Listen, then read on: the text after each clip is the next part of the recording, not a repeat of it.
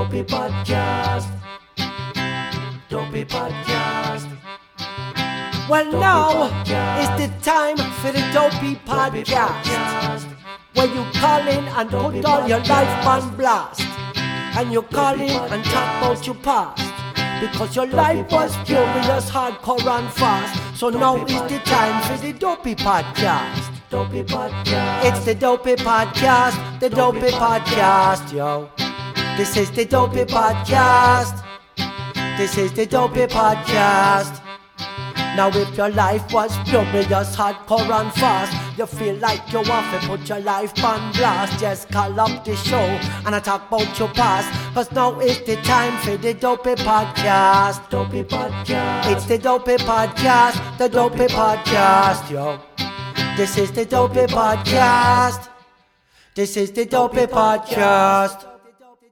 This episode of Dopey is brought to you by our good friends at Oro Recovery. Oro was founded by our good friend Bob Forrest, who's doing better, by the way, if you were concerned, and his friends, Evan, Jared, and Bob. Their mission, to create a rehab recovery center designed to treat alcoholics and drug addicts with connection and compassion rather than control. They have a staff with decades and decades and decades of experience treating co-occurring mental health disorders, including severe mental illness. They make sure the detox is as comfortable as possible, which is very important when you're trying to kick anything, especially heroin or crack or meth or alcohol or pills, whatever. It's horrible. Get a comfy detox. They have amenities you wouldn't believe. Sound bath meditation, surfing, equine therapy, and of course, the potentially spiritually transformative sweat lodge. If you're fucked and you're willing to go to sunny Southern California, I cannot suggest going to Oro enough. Newsweek just named them like top 2, number 1, some crazy accolades. So if you're fucked and you're willing to get good treatment, go to Oro. This episode of Dopey is also brought to you by our great friends at Sober Buddy. New on Sober Buddy, this week they are launching a 100% free sober tracker up to the second. Absolutely free. So go to yoursoberbuddy.com. Your Sober Buddy is also just amazing because it gives really, really cool challenges. It stays present with you. It's always like having a sober friend in your pocket, which is why they call it Sober Buddy. Over 60,000 people have already been using Sober Buddy to help them get and to stay sober. It's available on both the iTunes and Google Play Store, or you can check out their website again at yoursoberbuddy.com, and the free tracker should be coming out next week, so look out for that. This new episode of Dopey is also brought to you by our friends at Dope. Delicious cookie dough. It is an incredible company that makes unbelievably delicious cookie dough. I just got a package of Dope, these bite-sized chocolate chip cookie dough bites, and these bite-sized Cookie Monster bites, which are blue and cookies and cream and delicious. It's such poetic justice that Dopey is sponsored by Dope. I saw Kelsey, the Dope founder, on Shark Tank years ago, and I was like, we got to make a partnership with these cookie people. Kelsey is an addict like us, and she believes in ending the stigma around drug addiction and shining a spotlight on recovery. A portion of every delicious sale of Dope is also donated to She Recovers, a non-profit charity with a mission to connect, support, and empower women in or seeking recovery. Life is raw. Cookie dough helps. Use Dopey15 for 15% off at DOUGHP.com or find them in select stores nationwide. They have a thing where they call the people who eat dope to be spoon lickers, and Dope is spoon licking good. Support Dope. If you're going to get cookie dough, get Dope. Go to Dope. That's DOUGHP.com.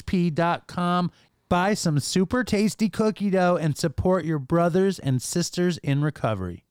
Evolution Accounting and Consulting is a full-service accounting firm that can help with your taxes, bookkeeping, payroll, and almost any other business need you may have. Thanks to technology, they work with people from all over the country and pride themselves on building exceptionally strong relationships with their clients. They say that their passion allows you to pursue yours because they understand the stress caused by worrying about taxes and accounting issues. When you allow them to take this off your plate, you'll be freed up to focus on what you love to do. And perhaps more important than anything else, the firm is run by a fucking crackhead. Fortunately, he's been in recovery for years now and knows the struggle as well as the success.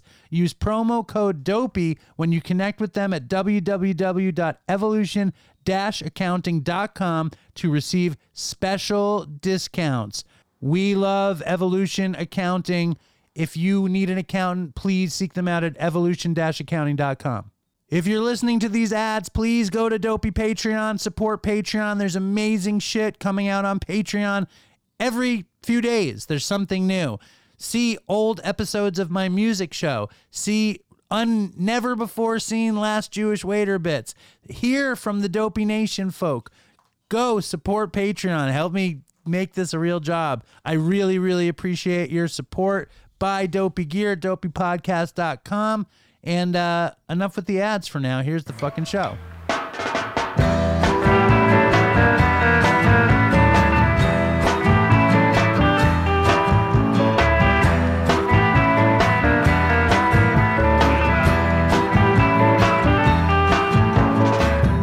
Hello and welcome to Dopey, the podcast on drugs, addiction, and dumb shit. I am on Long Island. There's a very exciting guest.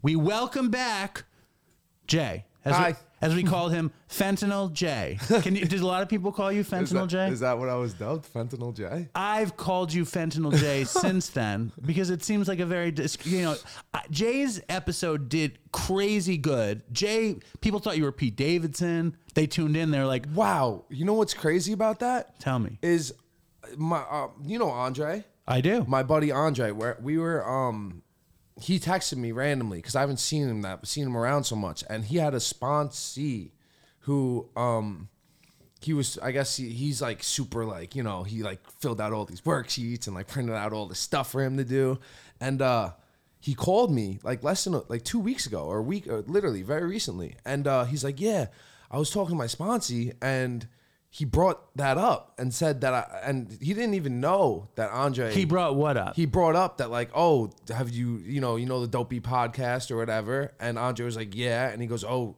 talking about Jay. And then Andre's like, yo, that's my boy. Like that's my good friend. And he said they sound like Pete Davidson. That's Is so that funny. fucked up? A couple people said that. I'm on the beach the other day, right? On Sunday. You weren't there. I think you slept in that day. And fucking Andre, Shots fired. Andre comes up to me and he's like, yo, because he just started listening to the show. He's like, yo, Jay's story's really fucked up.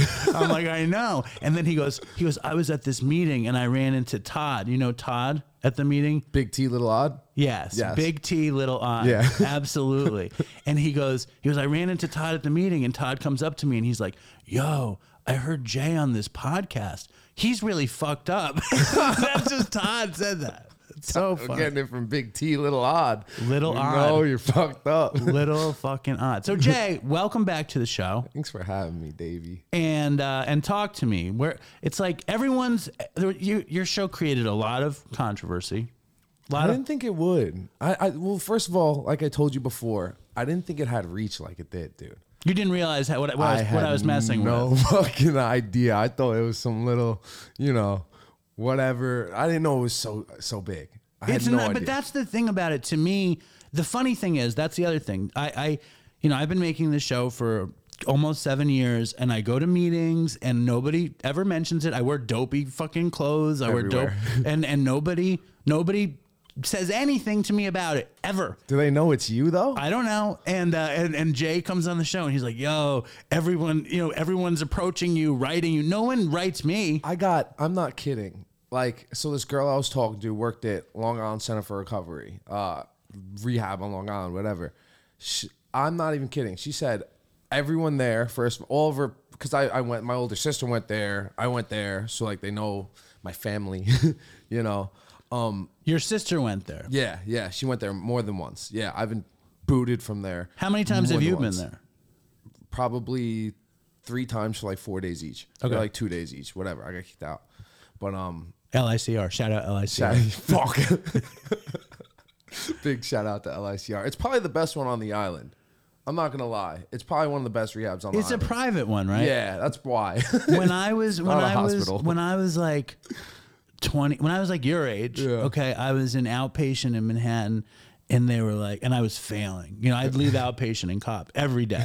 You know, Solid. that was the deal. I'd leave outpatient and cop, and then they like called my parents in, and they were like, "Listen, he needs to go somewhere. Here are the 2 choices: either LICR or Renaissance in Florida." And Renaissance in Florida is going to give you 75% off. So I went there. No doubt. But it was bad. It was bad. really? It was bad. It was shit. bad. But so the Oh girl, yeah. So she works there, and first when she was the first person that told. This was like I didn't hear it. You know, I didn't realize how serious it was. So not only did she tell me that everyone at her job, because they knew like she was talking to me or whatever. So she only I told like me. how you say that. What? That she was talking to you or whatever. Yeah. That's the way you say it. Yeah, you know, we were talking. All right, or yeah. whatever. I like that. And they all told her like, "Oh, you have to listen to his podcast." And like, she's like, she did like blues and everything, and like, she's like, you know, Dopey certified, you know, like a drug addict, ex-drug addict, whatever, so however you say it. But Do you say didn't- you're a drug addict, or you say you're an ex-drug addict? I don't know. That's how I was just thinking. What Like, do you say? well, you know, we have this ongoing joke like with my friend Ian.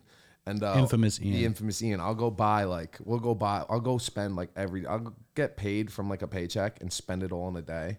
And I'd say, I used to be an addict. You know? Right. But she said like, oh, well, first of all, I was talking to her. I didn't tell her I would fucking shoot crack in my neck. You know, I wouldn't tell her. Did you used to hit your neck with crack? Where? In California or here? in Pompano, in Florida? In Pompano. Yeah. So I'd be like driving. I was with this girl who's actually from Mastic, I think. Like stripper, super hot. And we'd get it, and then I was like, I don't want to smoke it. I never smoked it. Once, you know, injecting is a whole nother ball game. So then she while I'd be driving, like we'd get it, and then I'd literally have her die, like, because I'm very vascular. I have lots of veins, you know. Very vascular. Very easy for me, you know, never tied off, nothing. So I had her like while we're driving. You never tied off. Never. That was a Chris thing also. Yeah, was it? Yeah, that was a Chris thing. Vascular guy. He didn't say he was very vascular, but he often bragged about not having to tie That off. might have been the first time I've ever said that. When is the first time you hit the neck? Tell us that story.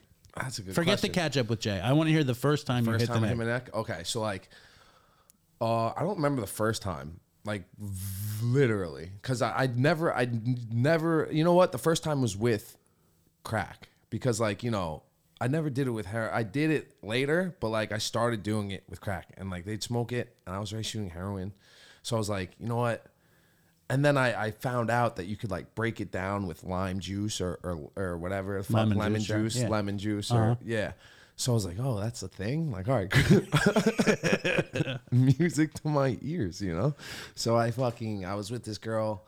Shout out to her name. I'm not gonna say it. She's from Mastic. Super cool. Is her name Claudia? It's Kate. So we were driving, and she'd always smoking. I wasn't even big into it at all. Like that was not my thing until I went to Florida. Like I never did it in New York ever. Crack. Yeah, never.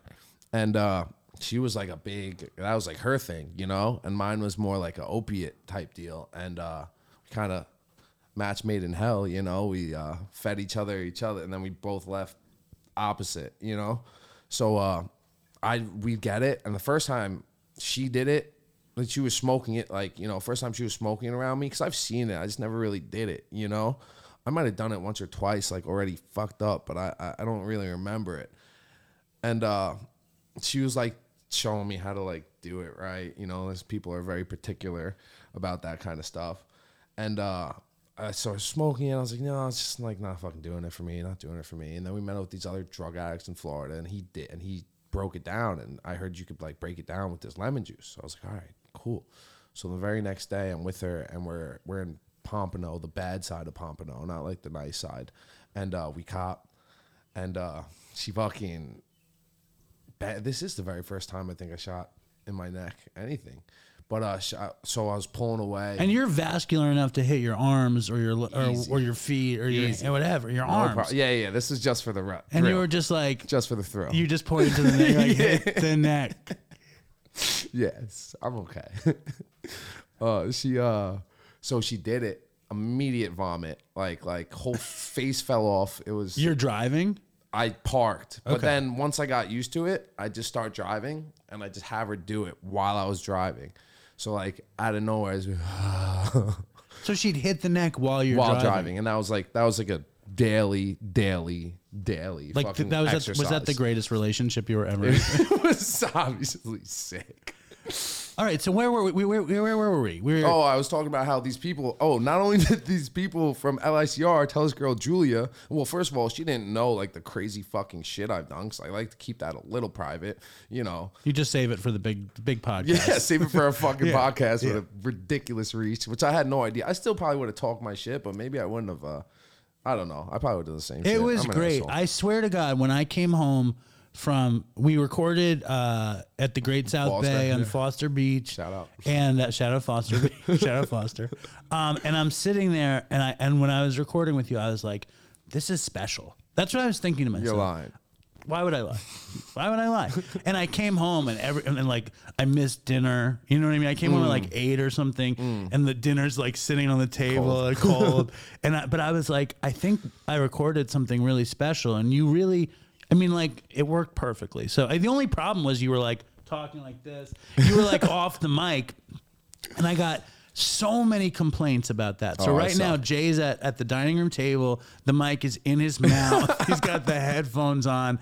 Nobody can complain about this shit. But what was the point about it? So listen, Thank you. this I'm sorry. girl I get caught up. she listened to it, and you know, I'd tell her like, oh, I've done blues. I didn't divulge I was doing all this crazy shit, you know. And she read the title. I forget what the title was, but she was The like, title was good. Confessions of a Fentanyl Dealer. yeah. It's my best title I ever came up with. Yeah, she's like, I had no idea about, and not only that, she's like, everyone at her job told her to listen to it, but then I got text messages because I guess we took a picture on your porch. First of all, we should have fucking did a timer, like set the phone up. Could have got a full body shot. I feel like that was like a old person selfie. You know, what I'm an saying? old person. I did it. It was me. You know, yeah, we should tweak that. But then fucking people, random people. I'm not even kidding. I probably throughout the week, like 10 to 20, 15 to 20 people hit me up like, "Oh, you're on the fucking podcast," and I think a lot of it. People put my face, knew it was me because of that picture too. They're like, oh shit, you know. Some people knew it from my voice, but this girl Cass, so many fucking people hit me up. I was like, yo, what the fuck did I do? Well, that's the other question. Is this? It's like you revealed a lot of stuff on that show. You revealed a lot of this. I mean, not the details at our meeting, but like the broad strokes you talk about at the meeting for the most part. Some things I guess you don't say, but. And there was a lot of people are like, yo, they're kind of tearing up Jay and Dopey Nation on Facebook. Were they? I mean, I don't think, even have Facebook. I want to read it. Well, I want to talk about that too. But I feel like you get, and rightly so, you get a lot of shit for being a fentanyl dealer. And so when you put it out there and people come back to you, do they ever give you shit? Does anyone ever give you shit to your face? Never. What do they say? Never. I've never gotten any shit about it. I mean, and it's weird because we talked about this before too. Like, I feel worse about the fucking body brokering than I do about the fentanyl dealing. I really do. You know why? Because the people that are your body brokering, like a part of them is trying to better their life. You know, like you know, people that you're selling fentanyl to. It's a fucking business. There's people. They're gonna do it no regard, and I know it's like a cop out. They're gonna do it regard, but they are.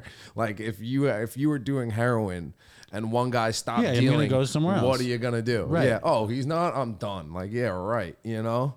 But you also we talk all the time, and you told me how if you meet somebody Mm-hmm. because you don't have social media, they can't look you up on social media and see that you're like a normal person. Yeah, yeah, So yeah. instead they Google you and find out you're not a normal Yeah, person. that was so fucked. So like, does that happen often? That was Tell that story. I think yeah, that's that was fucked. So I met this girl. Her name was Star. I met her at you don't say her. Yeah, leave no, her no, name. she's super hot. Hey, Star, I love you. She first of all, she's probably the only one in the world, so only Star, right? Maybe she'll hear this. I had a crush on a girl in summer camp named Star. Did you? Yeah. It's probably the same girl. My Star is probably 50 right now. You know. Anyway, keep going.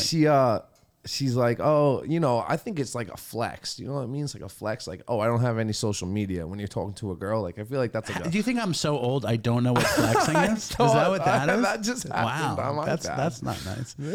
Okay. Well, no, I thought it think- was a flex. I think it is. It is a flex to some people, but other people, it's a neural pathway. I will find out everything Yes. I need to know about you by looking at every picture you have, studying you, putting thoughts together based on what you've shown, and you haven't given me the ability to do that. I fucking learned that point of view however many weeks ago. Cause like I was confident, like, oh, this is a flex. No one's really gonna, she's like, and we started talking or whatever, and she's like, oh, you don't have any social media? I was like, no, I don't do social media, blah, blah. She's like, why? I'm like, I don't know. I'm just like not into it, whatever. And she, when she went home later the next day or whatever, she was convinced I had a girlfriend, like convinced that. Well, that would be a reason not to do it. Yeah, exactly. Little did she know you had like 7 girlfriends. She's like, oh, I thought you had a girlfriend. So I went home. I tried looking you up on like whatever, Instagram, whatever. And then she's like, but I couldn't find anything. So I Googled you. And right when she said that, I was like, Your heart, perfect. your heart fell. Dude, it was, I was like, no, she didn't. And she goes, yeah, I like Googled you once and I saw this thing like, and thankfully they only did the Google report like before they found everything. Well, I guess it's the same shit. It says like $60,000 worth of fentanyl pills seized in Ohio, blah, blah, blah. Jason Butler, 27, whatever, from Sayville. And then she's like, yeah, I was like reading. I didn't even look twice at it because like I didn't even believe, I just didn't think it was you. But then she's like, I went back a couple hours later and I saw your fucking mugshot next to like 3,000 fucking fentanyl pills. And there's no escaping that one. Right. And let me first of all, why don't you do social media? I don't know. I used to. I'm sure you were addicted to it like everybody else. I used to do it. It's just like I'm done. I'm done. A lot of social media is a show, Sure. And I'm like done. Isn't it like it's all either a show or the ability to snoop? Yeah. That would be the reason I would get it, so I can be a creep and just see what other people are showing, But that's I'm just done. Like, what was the break? I'm interested in this because like, when did you give up social media? So it actually happened out of force. Like I something with my phone, I couldn't get back on my accounts. And I could now, but like at that point I just said fuck it and I'm not even going to. The one that I did keep for a long time was Snapchat because I was a drug dealer and like that's like a good one to have. Why? Know? Because Snapchat, everything you send disappears. So what did you use Snapchat for?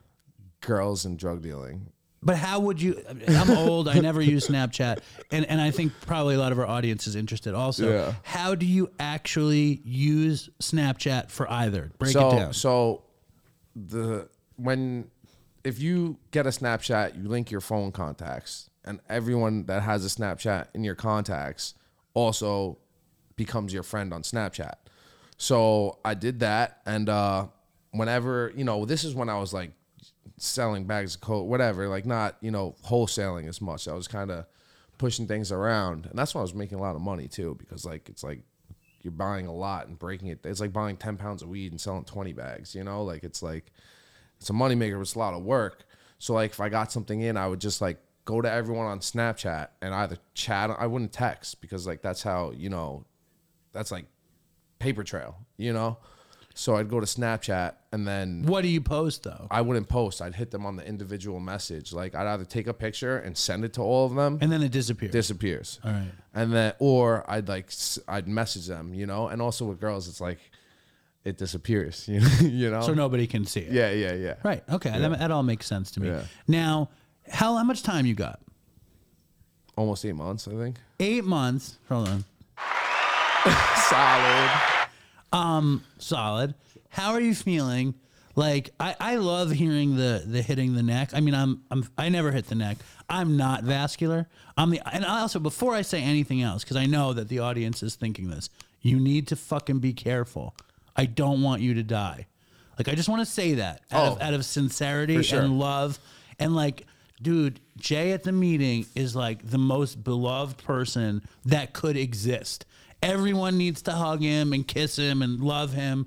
And it's like you are the most, like, if there's most likely to die, you're just for the terror and the horror and the sadness. And having my friends die, I see this.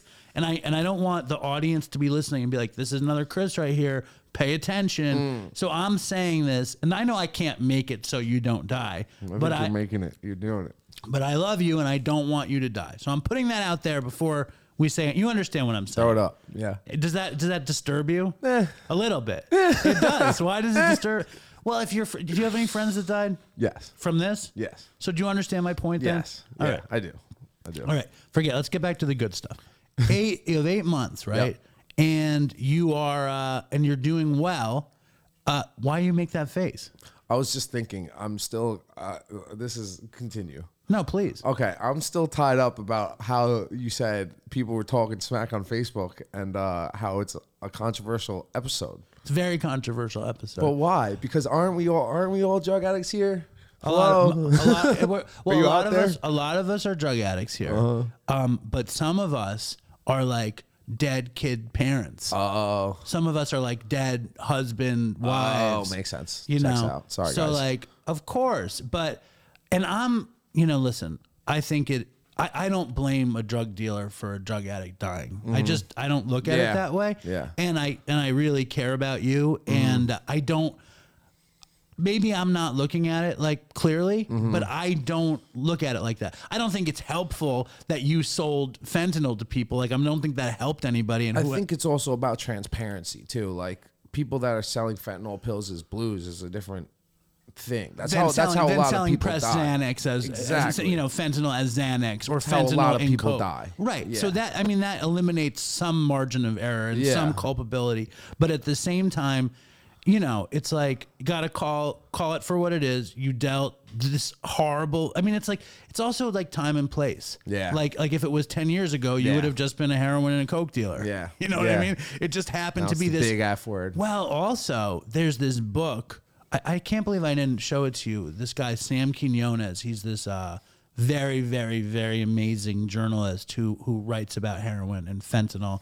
And he just wrote a book about fentanyl. I had him on the show, and he's all talking about how fentanyl makes unlikely kingpins and how easy it is to be a kingpin just from the sheer cheapness of the fentanyl and how you can move it. Yeah. And how it's so cheap you can front fucking ounces and get back fucking crazy money. True. And if you don't, who cares? It's true. It's so true. Because people look at me and talk to me now. Even the girl I'm talking to now, she doesn't even know I'm a drug addict. But like I told her like, like I didn't tell her I got busted or anything, but I told her like, yeah, so, what did you do for a job? Whatever. We've been talking for a while, but like I told her I used to sell drugs, and like I've been shot in my leg and like, shit like that. And like, she's like, people To can't flex? Nah, it's subtle flex. Yeah, subtle flex. But she can't even believe it. Right. Like, no fucking way. And then you're right, because it does make unlikely people that aren't like I was just around it, like I got so greedy. I used to get it in the mail, like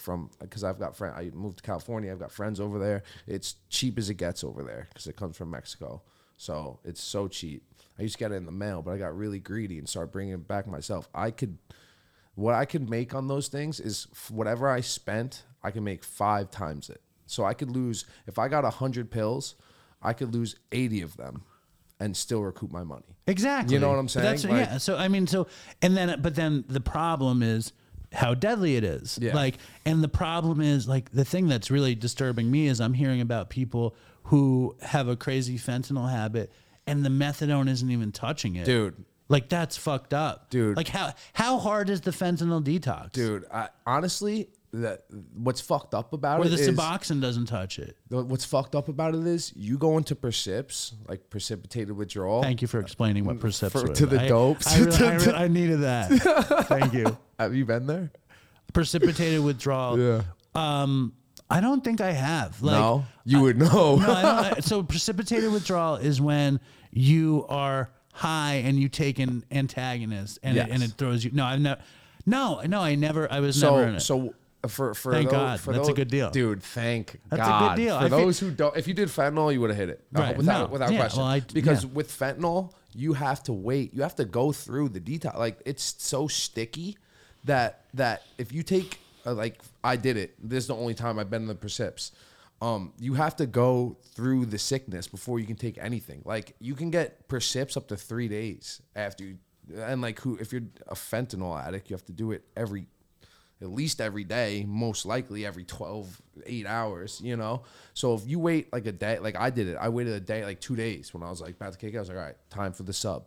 As soon as I did it. Because you're timing it every time. Yeah, exactly. You're like, you're trying to work out that Gauge fucking, that whatever, the algebra of the situation. Exactly. And dude, that's what's fucked up. You can't, even in the rehabs, you can't take Suboxone. You can't. It's instant persips. Like, as it was, Which is so much worse than just kicking bro, natural. I am telling you, this was madness. This was absolute madness. I came back from California. It was like right around Christmas time. Every time I come to New York, I try to do a little better. You know, like I came back home, whatever. And I fucking went through it, dude. It was fucking horrible. It was the worst. Dude, I waited. I was sick. I was sick. So I'm like, okay, what the Suboxone does is, you know, it fills up your opiate receptors, and if there's any opiates still in your receptors, it kicks them out. So like, you're all fucked up, right? So I'm sick. I'm thinking my receptors are clear, and fill it with Suboxone. No, I'm sick as a dog. I took that shit and I fucking died. I died. It was. And you waited too to make sure that wouldn't happen. And then that's when it was still kind of new, you know. And I come to find out a lot of the motherfuckers have been through the persips because of that.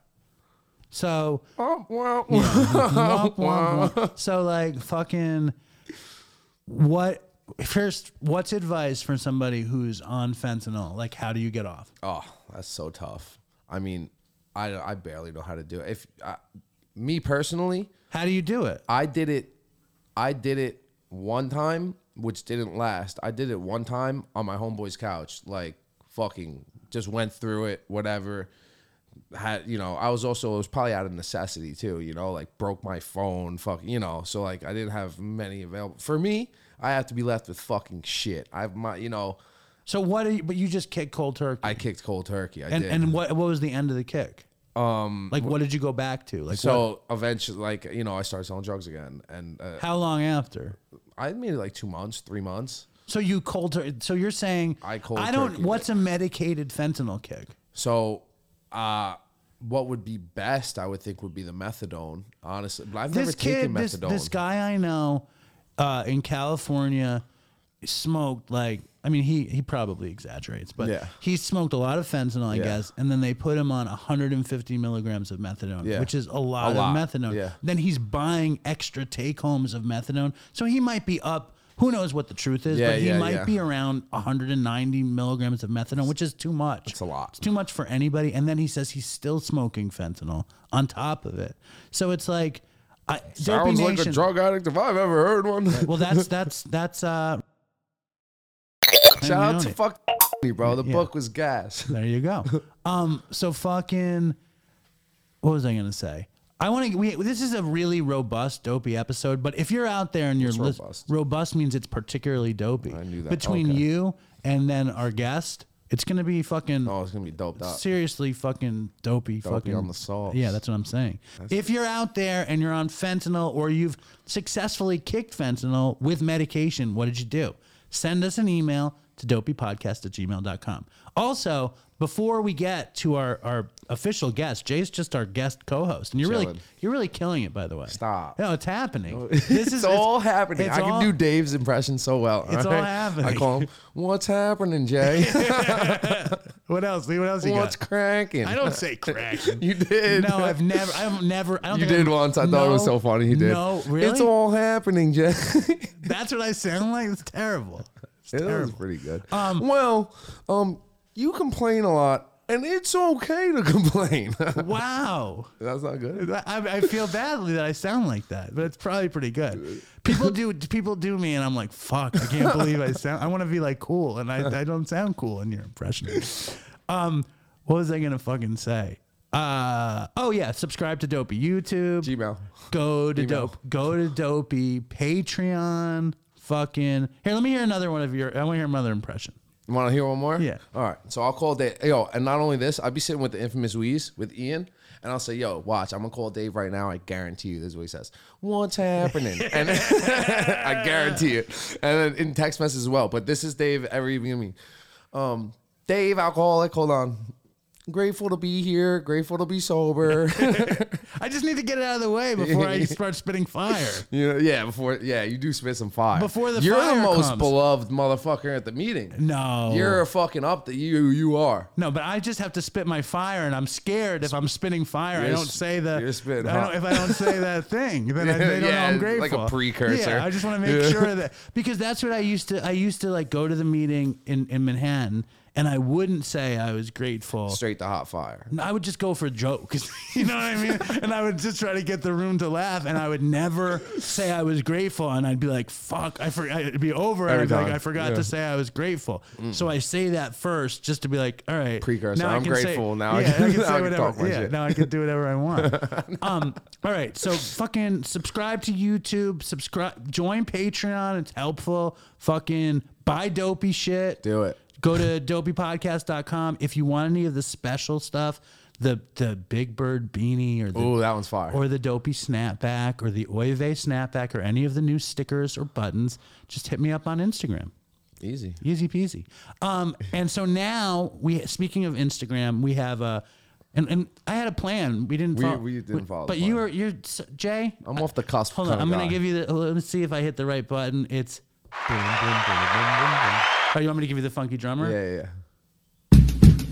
Hey. Yeah. YouTube is so sensitive that when I put the funky drummer in, it demonetizes me. No Just way. 8 bars of that. No 8 way. bars of drums demonetized. Wow. And that beat built all of like 90s hip hop. Wow. So like it's crazy. Anyway, there's a woman on Instagram. Her real name is Joelle, but she calls herself Dominican guy. No, she's not. Right? She's, That's what you said. Right, but she's not. She's a girl from Philly, and she's really funny. And she was at DopeyCon. She was at our first DopeyCon, and Jay is going to be at DopeyCon 3, October 1st. DopeyCon 3. You ready to spit fire Show at up, show DopeyCon out. 3? Spitting hot flames. You know who else is going to be there? Who? Smiling Joe. Is he? You know who else is Shout going out to be to there? the Smiling Joe. Brandon Novak. Shut the fuck I up. talked to him yesterday. Shut the fuck He's up. going to be there. It's all happening. Shut up. It's all happening. It's all happening. Shut up. All right. Yo, Daniel Radcliffe, pull up, bro. Okay, let's deal with Daniel Radcliffe for a second. Okay. You know, Jay is a wonderful person. We're in the kitchen. He looks at my fridge, and I have a Harry Potter and the Prisoner of Azkaban sticker. And Jay's like, "Why you have this bullshit fucking number 3?" And I'm like, "Well, I enjoy the hippogriff depicted on the magnet. It's a robust looking It's hippogriff. the OG Prisoner of Azkaban cover. Right. Yeah. Right. So I'm like, we're talking, and Jay's like, "Yo, you should get Daniel Was Radcliffe." that me? Was that? Yeah, that was me. I can't do you. I mean, I probably could, but like my brain is too fucked up to do you. But you're like, "Yo, I should work on an impression. I'll work on an impression. Work on it." But yeah, that was me doing it. And you're like, "What?" So I was like, "He's never gonna do the show," and you were like, "Why?" And I was like, Daniel Radcliffe and Chris used to talk about Daniel Radcliffe on the show, and he'd be like, "That's right, folks. Harry Potter is a booze bag." and Daniel Radcliffe bought this crazy spot on Grand Street, which is right by where I used to live, and I would think about camping out, waiting for him. And stuff. So I think Daniel Radcliffe is probably. You know, his career hasn't taken off since Harry Potter. Do you know what's coming up for Daniel Radcliffe? What? He's about to play. Oh, I seen it. What? Go ahead. I seen him in a preview. But what is it? What were you gonna say? No, go ahead. I haven't seen the preview. This is what I've heard. I've heard two things. I heard he's gonna play Weird Al Yankovic in the Weird Al biopic. Oh, really? And that's got to make him feel not that cool. I love Weird Al personally. Weird Al. I personally, but I mean, like Harry Potter. It's not cool like that. Yeah. But then yesterday I saw something that they're saying he's going to play Wolverine. No way. How could he possibly? No way. That would be the biggest mistake. Maybe like Peter Parker before he's Spider-Man. You know what I'm saying? But the Peter Parker, the kid who plays Peter Parker, Holland. he's good. Yeah, he's great. I hate that he's English. He's great. Me too. He's great. I didn't know he was English. I took Nora to see Spider-Man. Homecoming? Yeah. Or no, whatever the new one was. Third one. Yeah. And when I found out. My favorite. When I found out he was English, I got bummed out. Really? Yeah. You know what? Who did that for me?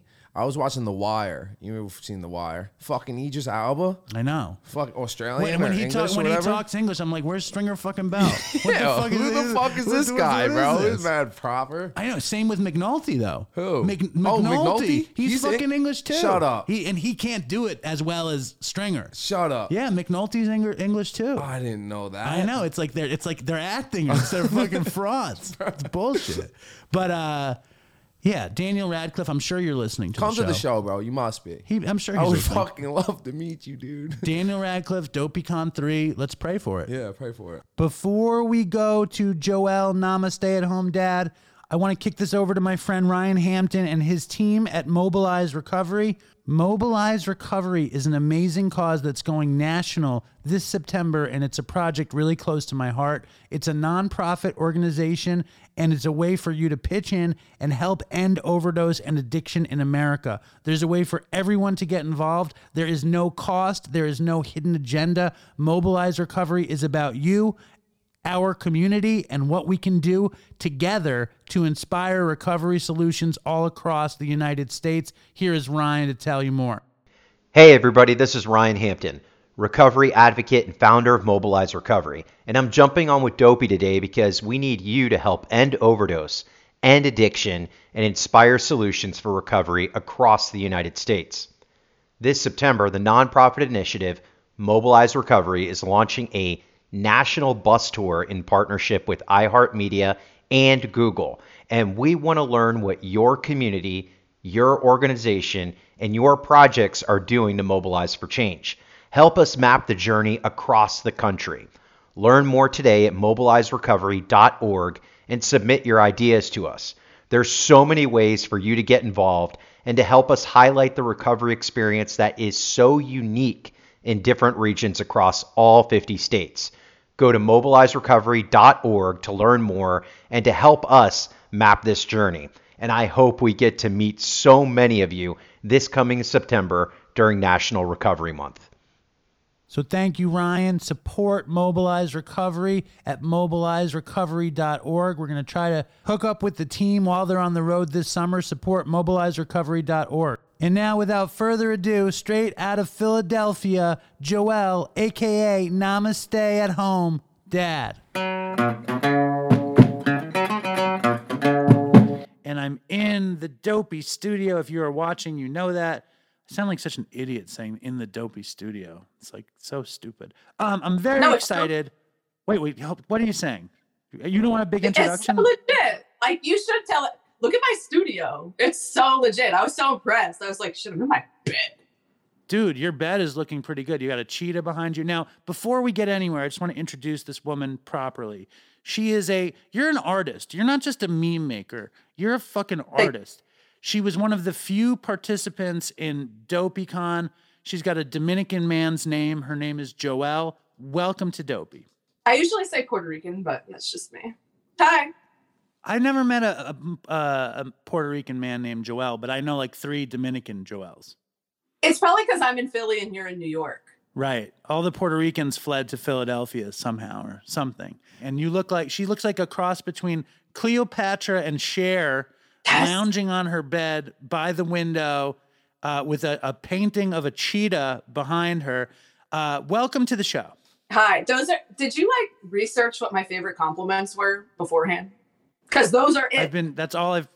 That's it? Cher and Cleopatra? I'm sure there's more, but those are like top 3. Also, that's a flag of the Lil Ugly Mane album, 3-sided tape. Lil Ugly Mane. Really good. Like Gucci Mane. Yeah. All right. So we'll check that out. So what the fuck, Joelle? How did you start Namaste at Home Dad? Like what's your deal? Like what's your story? You're a mysterious woman and I'd like to know more. So actually the anniversary of me starting my page, I think was yesterday. Wow. How many years is the anniversary? I think it's been like 5 years, maybe even 6, which I hate because I feel like I should be so much further and I'm just not because of shadow bans and stuff. It's frustrating. But like I literally stopped doing what I went to go to college for, which is actually drug addiction counseling, to focus full time on internet comedy or whatever the fuck I'm doing. I think your internet comedy is pretty intense and incredibly smart and not like any other internet comedy I've seen. Thanks. I try to be all of those things. See, it looks like to me, like when I look at your page, it reminds me of like art school. Did you go to art school? I did for like 5 minutes. I went to the Art Institute, which like is pretty much like the DeVry University of art schools, for a semester for fashion design, actually. And it was like terrible. My roommate used to try and beat me up like every single day for no reason. And we had like major beef. She would threaten me. Like she'd have to like get in my face and my other roommates would pull her back. I would like pee in her face wash to get back at her because like she is like 200 pounds bigger than me. And like, that's probably an extreme exaggeration. 175. But would you actually pee in her face wash? Yes. So how would you do that? You'd open the bottle up and pee in the bottle, or you peed in something else and poured it in? Peed into the bottle. Wow. I have good aim. Yeah, that's impressive. But she really deserved it. Why? What did you tell me the beef, and then we're gonna get into your storied drug history. Okay. So also the time that I was in art school was when I was this is the last time I tried to take instant release Adderall as prescribed, which actually no, I didn't, because I was snorting it the whole time. And this was also like around the time where I was really getting addicted to, I know I'm like jumping way ahead, but that's me. Heroin. So I was going through a lot and I was kind of in like Adderall induced psychosis at the time, but this bitch was making it so much worse. It was like a movie. I go into my dorm on the first day and she's like, just so you know, I'm from the hood. I don't fuck around. Like, I've beat up dudes, whatever. Like, this is my room and you're going to abide by my rules. And I'm just like, okay.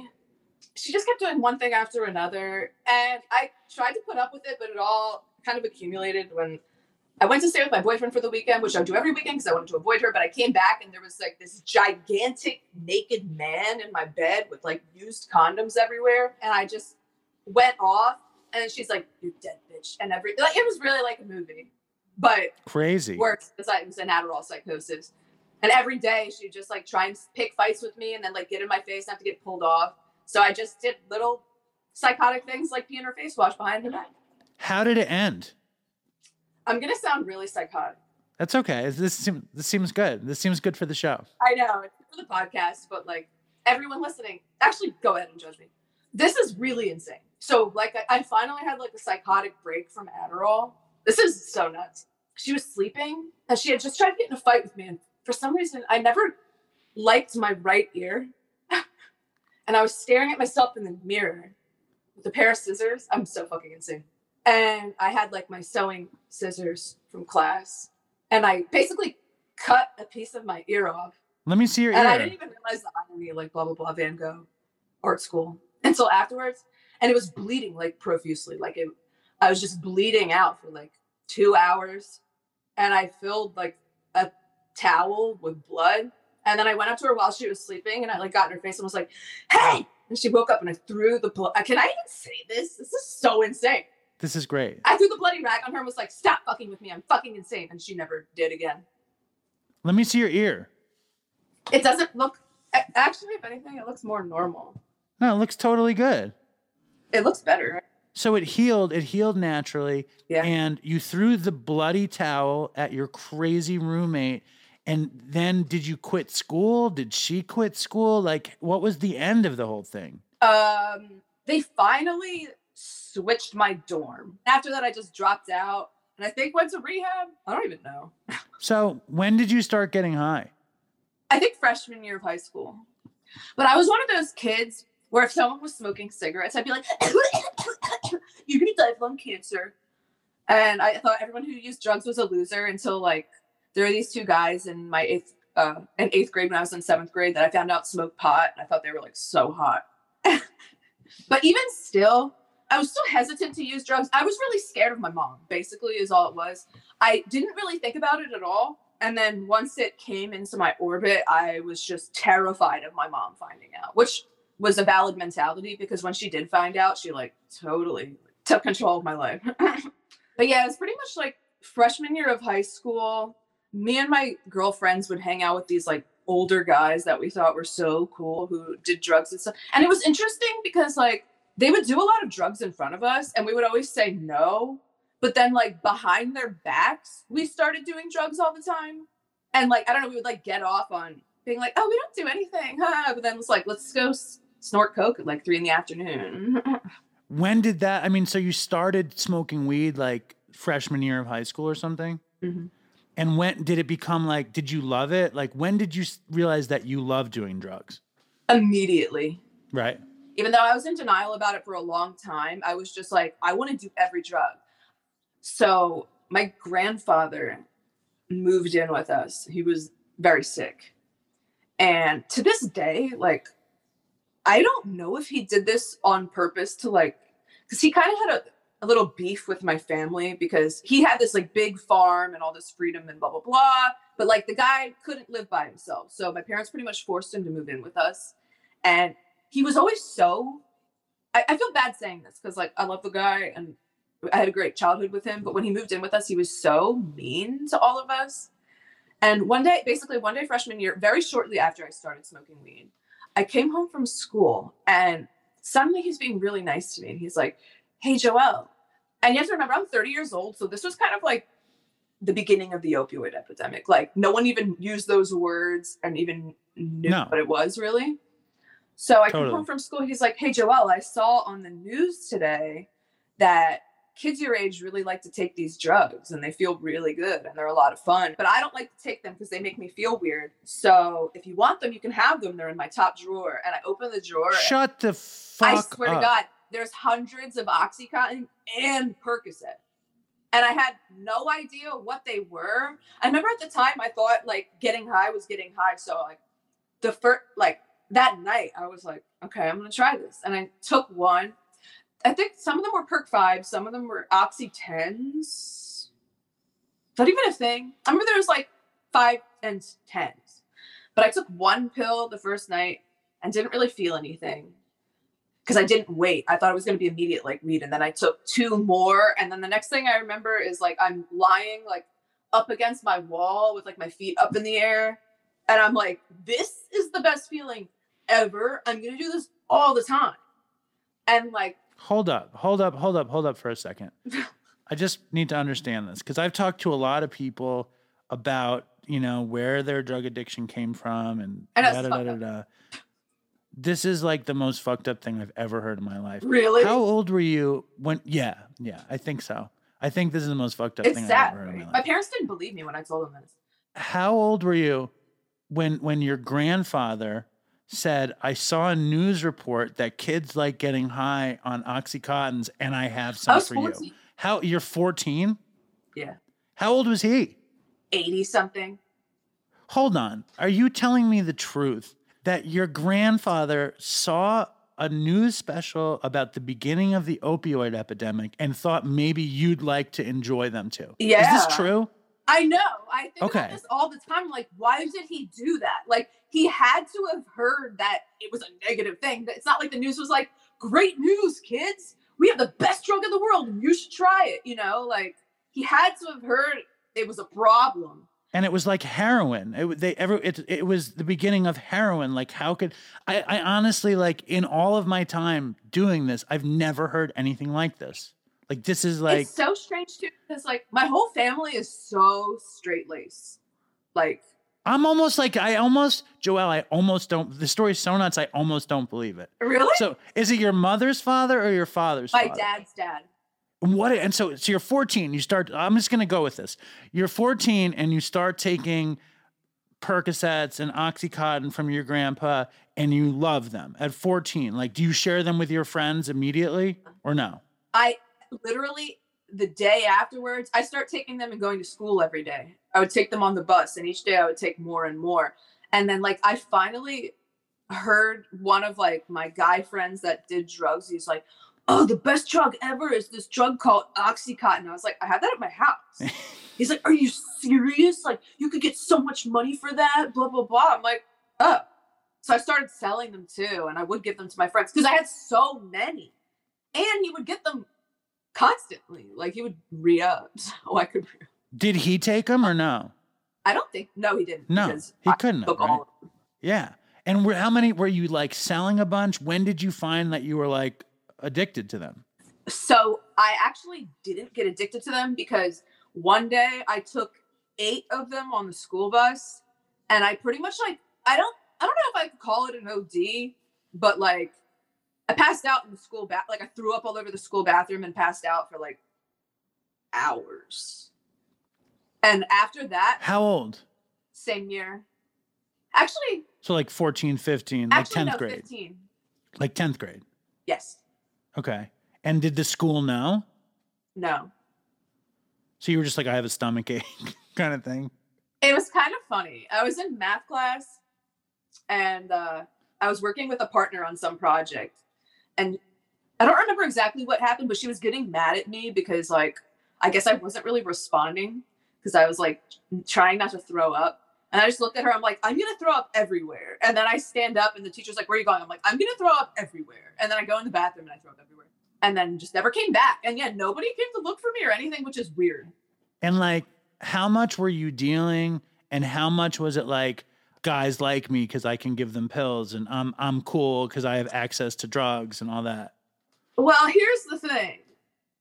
I still would never give guys drugs for free. Like, if I'm hanging out with guys, like, they're going to give me drugs for free. That's what I'm saying. No, I didn't really feel like that was a part of it. I would only really sell to a few people because I wanted them for myself. I would give a couple to, like, my girlfriends. It was weird, too, because actually, my mom would catch me with weed, right? And I would get grounded for, like, 2 weeks, not be able to have my cell phone or anything. But if she found the pills, it would be like, go put Grandpa's pills back. Because, like, nobody really knew anything about them, I guess, at the time. And so, like, when I would get grounded for smoking weed, I would just be like, oh, I guess I'll just do Oxycontin. Like, that's you're not allowed to do drugs, drug. But yeah, I didn't really start, like, selling them until after I had whatever OD in the bathroom. I couldn't stand the taste of it. It would make me throw up immediately. So I stopped doing them for a while. And I was like, I'm never doing them again. And at that point, so basically my mom caught me with weed too many times.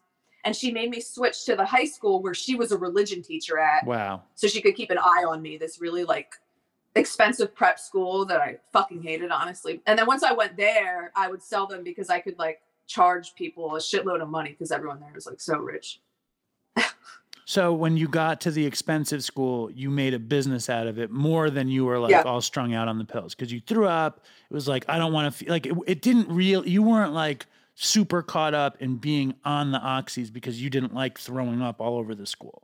And then you were like, I can make money. It was strange. Like that was also part of the reason I started doing drugs was because like when I tried drinking, I would binge drink I was like, oh, this alcohol isn't bad. And then I would give myself alcohol poisoning every time. And I couldn't even like smell it without throwing up. And it just turned me off from alcohol. That's why I started doing drugs. But I really was like obsessed with the oxys, but the second it made me throw up, like I just couldn't even taste it without throwing up. And I was just like, done. So when that happened, what did you switch to? Like, how did your life change? Like, I was the same way with alcohol and I started to do drugs because I couldn't handle getting sick from alcohol. Like, it's so annoying. So annoying. And it didn't make me feel the way I really wanted to feel. Like I wanted to be like idiot, drunk, whatever, but I would throw up and I would pass out. It wasn't what I wanted to feel. When you give up the oxys and you don't get too strung out, like where does your drug career go? Like I guess you become a big time dealer in the prep school, but what are you using at that point? Like at that point, it was like my goal in life to do every drug I could get my hands on as much as possible. So I've never done meth. It just really wasn't a thing where I grew up, like at all. But at that point, I was obsessed with ecstasy, I guess. I could see like that. Junior years when I started doing ecstasy as much as I could. Still smoked weed like all day, every day, which I don't anymore. Coke, hallucinogens, pretty much anything. I didn't do PCP until I was like 19. Maybe I feel 18. like your DopeyCon story, I think, was a PCP story. Yeah. So when does it start being like, this might be a problem? Like at what point, like I'm sure, when did other people think it was a problem and when did you think this might be a problem? I had a reputation for being one of like the biggest druggies. It was weird because I definitely had a lot of friends and I guess I was like popular, whatever the fuck. But everyone knew me and my girlfriends as like the crazy party girls that like did a lot of drugs from like, honestly, yeah, like freshman year onward anyway. Especially when I got to the prep school. Like when I first got there, they were like, oh, we heard you got kicked out of your last school because you overdosed on acid in the school bathroom. Nice. I know. I'm like, that's not even possible. But I guess people heard like pieces of that Oxy half-ass OD story, and I don't know. Well, where are you from? Are you from Philly proper? Or are you from one of a King of Prussia or Pottstown or one of those towns? Jersey. New Jersey, where at? Cherry Hill. Cherry Hill, right there. That's right out. I used to do cigarette promotions in Cherry Hill years ago. Where? I don't know, those disgusting clubs. Like I would drive down with heroin and like Top Dog. No, it was You're another definitely a one. Top Dog. It was another one. It was like it was so bad. Oh my God. I would hire these women to be cigarette models to hand out packs of Parliaments in Cherry Hill. It was a really weird time in my life. Like it was. I feel like that's what I'd be with my life if that was still a thing. You think you'd be a cigarette model in Cherry Hill? That'd be awesome. That would be a great way for us to have met. So you have this reputation, right? You have this drugged out reputation. You're kind of like, how much are you selling? Are you making money? You're all tripped out on ecstasy. Like, what is your life like then? When does it start becoming like, holy shit? I was so in denial. Even like after it took me until I was like 19 already, like doing heroin every single day for a year straight to realize I had a problem. Because okay. When was the first time you did heroin? 17. I actually did heroin. Well, tell me the situation. Give us the situation. So there was this guy named Shannon who was like in his 30s, I think. And he would have all these high school kids come party at his house. And he was a heroin addict. It was such a shithole. He just had like 2 pit bulls running around, like humping each other the whole time. You could smoke cigarettes inside. It was just like older dudes trying to hook up with younger girls. And that's where like all of my friends really started getting addicted to heroin. Because it kind of like put everyone onto it. Also, like the guy, my first like high school boyfriend I was like a freshman and I was dating him. He was like a super senior and he had an apartment where we would also like always go and do drugs. But yeah, the first time I ever did it was a party at Shannon's house. And actually like my best friend at the time was already doing heroin. And I was like kind of dating this like foreign exchange student from Spain just because I was like bored. And I remember we're like sitting on the couch and she's like, do you want to try dope? And I actually really didn't want to. I was like, I don't know. I had this weird like checklist in my head where I'm like, I have to do every drug before I die. I'm like, I guess I have to do it, but like, it's heroin. Like, why are people even doing this? This is stupid, but I'm going to go do it. So I went upstairs in the bathroom and I did it with them. And I go back downstairs. I'm sitting on the couch with my like foreign exchange student boyfriend. And he's like, oh, how is it? I'm like, this sucks. Like, I'm never doing this again. Like, this feels fucking dumb. Like, this is the reason everyone's sitting around here with a fucking lazy eye, like sucking their dick. Bye. So why? Wait. What about it? What about it did you hate at first? The empty feeling. I don't know. It was just like, nothingness, which is weird. I mean, because it is like the same as oxys, I guess, but for some reason I just hated it. I think I also felt guilty. Like, I think I was expecting it to feel, because at the time I was doing a lot of Molly and like uplifting Ecstasy. drugs. Right. And it felt good. It Yeah. felt great. And- And ecstasy doesn't have that profound, great feeling. It just has this incredible, like, this numb feeling, like, The heroin. which I really liked. Well, I liked ecstasy that felt like heroin. Like, that was my favorite. I But liked keep that going. too after I'd done heroin. Yeah. So the first time I was like, I'm never doing this again. And I really thought I wouldn't. It's kind of annoying. Like, it's not my fault that I'm a drug addict. Like, everything was an accident. So then there was some like rich girl that I thought was annoying who was having like an open house party at like her giant mansion. And someone's like, you could bring whoever you want. And I'm like, oh yeah. And then I invited like 40 people from like the public school, and it was like a huge mess. It was funny, but like really fucked up. Like the whole house was like trash. And I guess like I invited a lot of my friends that were on heroin. And she like lied and said the cops were coming. But at that point I felt bad. So I was like, okay, yeah, the cops are coming. We got to go, everyone. So you remind me of like a character from the movie Kids. That's when I hear this story, what it reminds me of, like young, reckless, bringing all these people to rich people's parties. Like I was like such a nerd. Like I did a lot of drugs, but I was totally like sequestered. Anyway, when do you think it's like bad? Like when, okay, you do heroin for 10 months before you feel like, you even had a habit. Like, what was the fantasy then? The fantasy was like you were this wild child, bohemian person, right?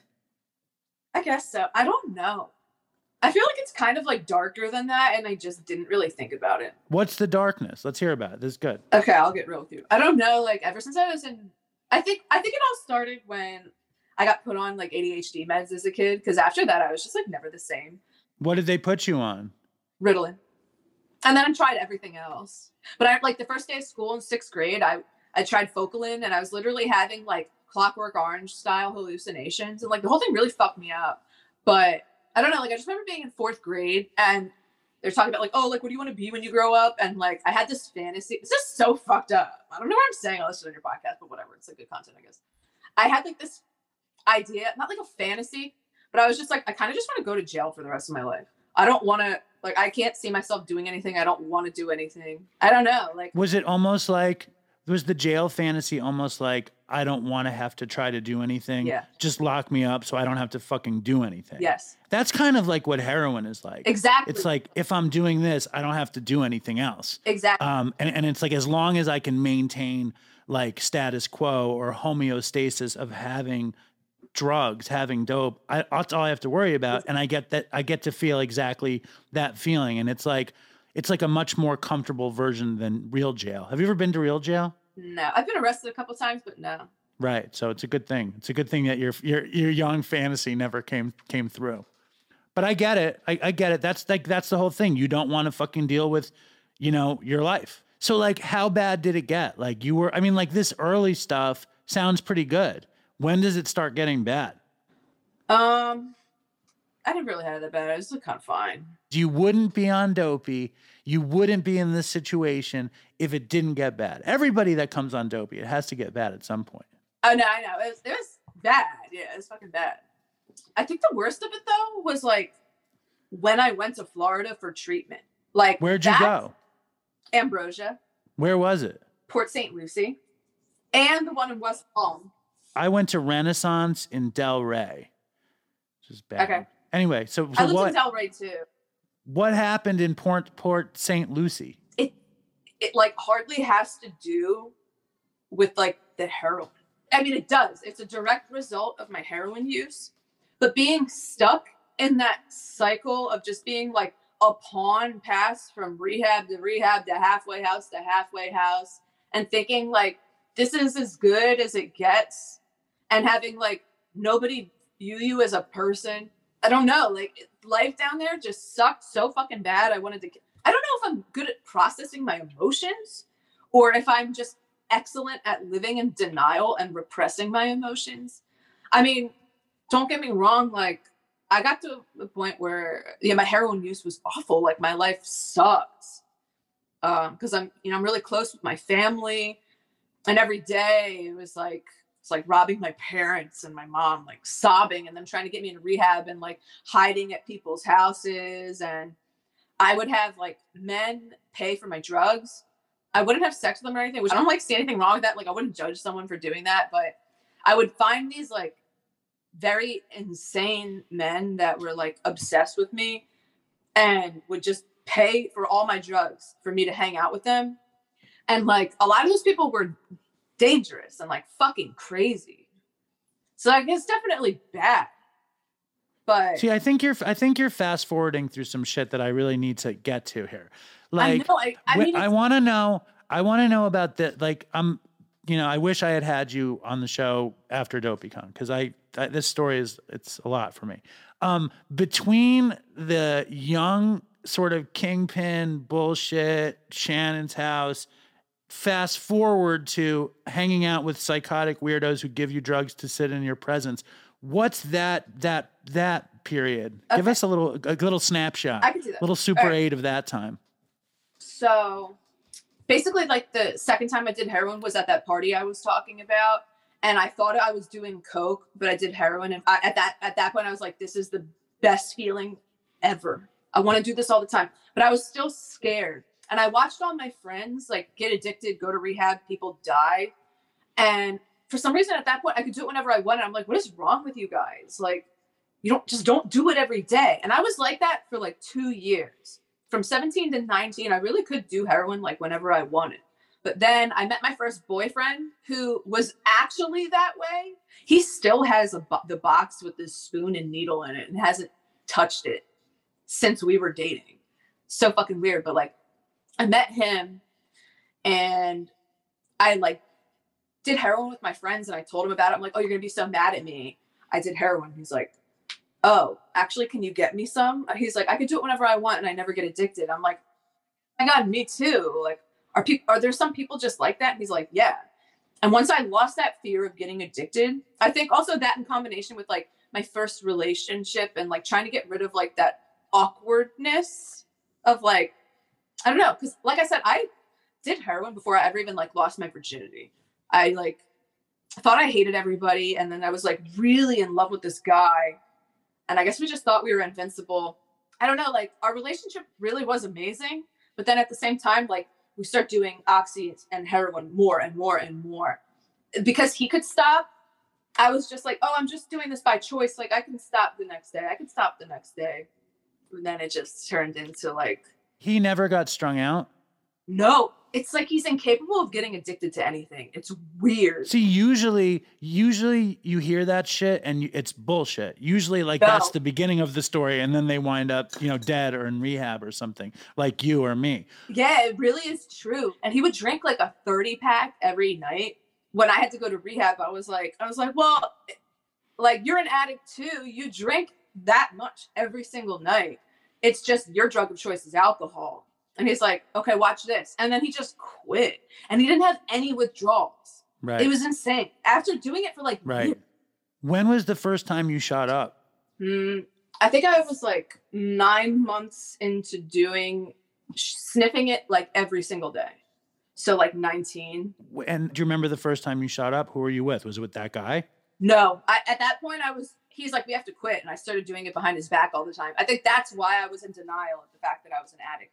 But I actually, I remember the first time I shot up. It was this girl, Jacqueline, I was friends with, and I used one of her used needles, which like, what the fuck? I'm so lucky. I still don't have like PEP or anything. I never got it. Actually, it was on my 19th birthday, I think. Because right afterwards, I went out to dinner with my parents. I met them at Bahama Breeze at the Cherry Hill Mall. And like the look on my dad's face he's just like shaking his head. And I'm like, what? I'm tired. So tragic. Right. Who made you go to rehab the first time? Like my boyfriend basically was like, if you want to be with me, like you have to get help. Okay. So lay that out. So you're all fucked up. He gave up dope. He gave up everything because it didn't really make a difference to him. You're strung out behind his back. And he's like, you're a fucking mess. You got to go to rehab. And you loved your boyfriend. And you're like, Mom and Dad, let me go to rehab so I can be with my boyfriend. Yeah, I remember I was like, Mom, I have a problem with like Percocets. I've been snorting Percocets. since Grandpa was in the house? Did you say, "Ma, Grandpa gave me too many Percocets and now I have to go to rehab"?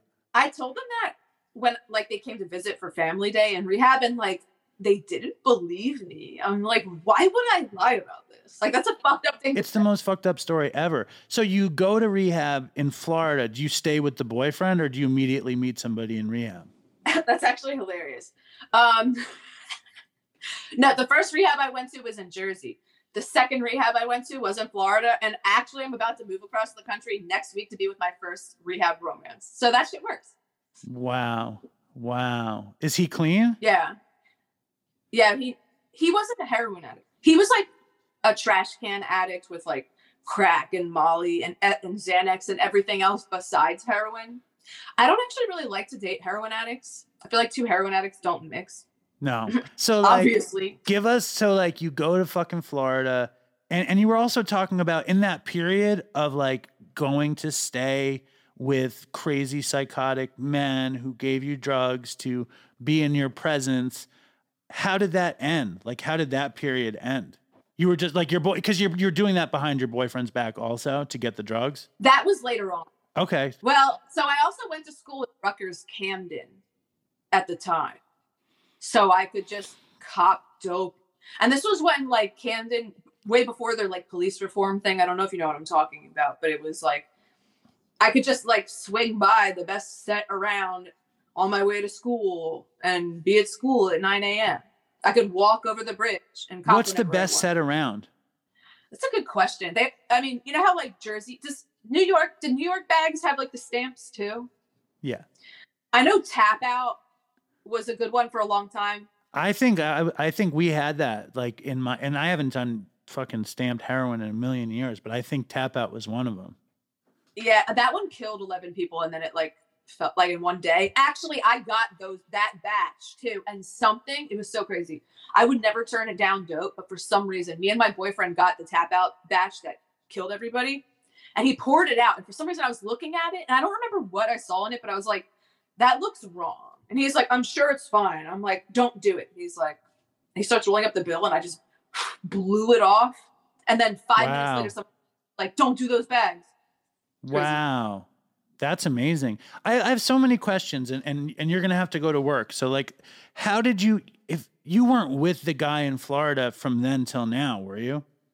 We broke up like a couple of times because I had relapsed and just for other reasons. Like we had some growing to do. Like I've had some boyfriends in between, but like we've mostly been together. He's been across the country for a couple of years at this point. I've been doing long distance for years.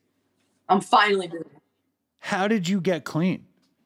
So was Suboxone, but I wasn't an addict that hated my life. Like, I'm not even a depressed person. I enjoy life, but I think I started doing drugs so young that like I just didn't even know how to live without them. Like I had no idea how to be an adult or do anything. It was just such a part of my life. And I mean, I was tired of it. I think I started planning for my recovery before it happened. Like, what does that mean? I like went back to college and I started dating this like lawyer guy who was like very normal. I was trying to like build a life for myself that like I knew I could eventually lose and that I wouldn't want to lose it over heroin. And like it ended up working out like that. I was like in college, I had gotten a really good job. I was dating that guy, but I actually like didn't really like him, and it was kind of fucked up. The second I like got clean, I was like, "Oh my god, I don't like this guy at all," and broke up with him. The lawyer or the Florida guy? The lawyer. Okay. How did you stop using? Like, and you never did 12-step. How did you do it? I did try 12-step a bunch of times. It was not for me at all. I had really negative experiences in 12 steps, like fucked up sponsors that would like project all their bullshit onto me. Just bad time. People being like, "Oh, you should definitely go out right now because you haven't hit bottom yet," which is so stupid. Why the fuck would you tell it to somebody? Anyways. Yes. I got clean with Suboxone. So I had been to rehab like 12 fucking times. Most of the times were AMAs though. Like I didn't stay. And I like tried everything. I was like, "Look, can I just try and do this on my own? Like, I really feel like I could do this on my own. I just need everyone to trust me and stop forcing me to do shit that doesn't work for me. Like, aren't you the guys always saying insanity is doing the same thing over and over, expecting different results? Like, can I try something new now?" So for some reason it worked. Like normally if I told my parents I was using, they would like get hysterical and like drive me to the police station and try and get me to commit myself and like force me to go to rehab. It was bad. And I was like, Mom, listen, I relapsed. I'm telling you this. I really just want to stay at home and dry out. I'll get myself on a Suboxone. Like, please just let me try this. And if it doesn't work, like you can drug test me. If it doesn't work, I'll go do whatever you want. But I just really want to try this. And I think it'll work. And it was really like gratifying. I mean, obviously because it worked. It was like a challenge. Yeah. It was like you were like, if you say I can't do it, I'm gonna do it. Yeah. Who gave you the Suboxone first? Was that just like, we'll try replacement therapy and you didn't want to do methadone and Suboxone, it just started coming out or whatever? Yeah, I went to a doctor. And so are you still on Suboxone or no? No. How long were you on it for? Like a year and a half. How'd you get off of it? It was easy. All right, Like- break it down. So I only got up to like 8 milligrams. I stayed on 8 milligrams from, I don't even know like the exact amount of time, but probably like 6. 8 milligrams though is like, I mean, like I remember I was on Suboxone for a second, and we would get the orange octagonal 8 milligram dealies. And like that shit was strong. You know what I mean? Like I never like had a big Suboxone habit, but whenever I took an 8 milligram, I would get high.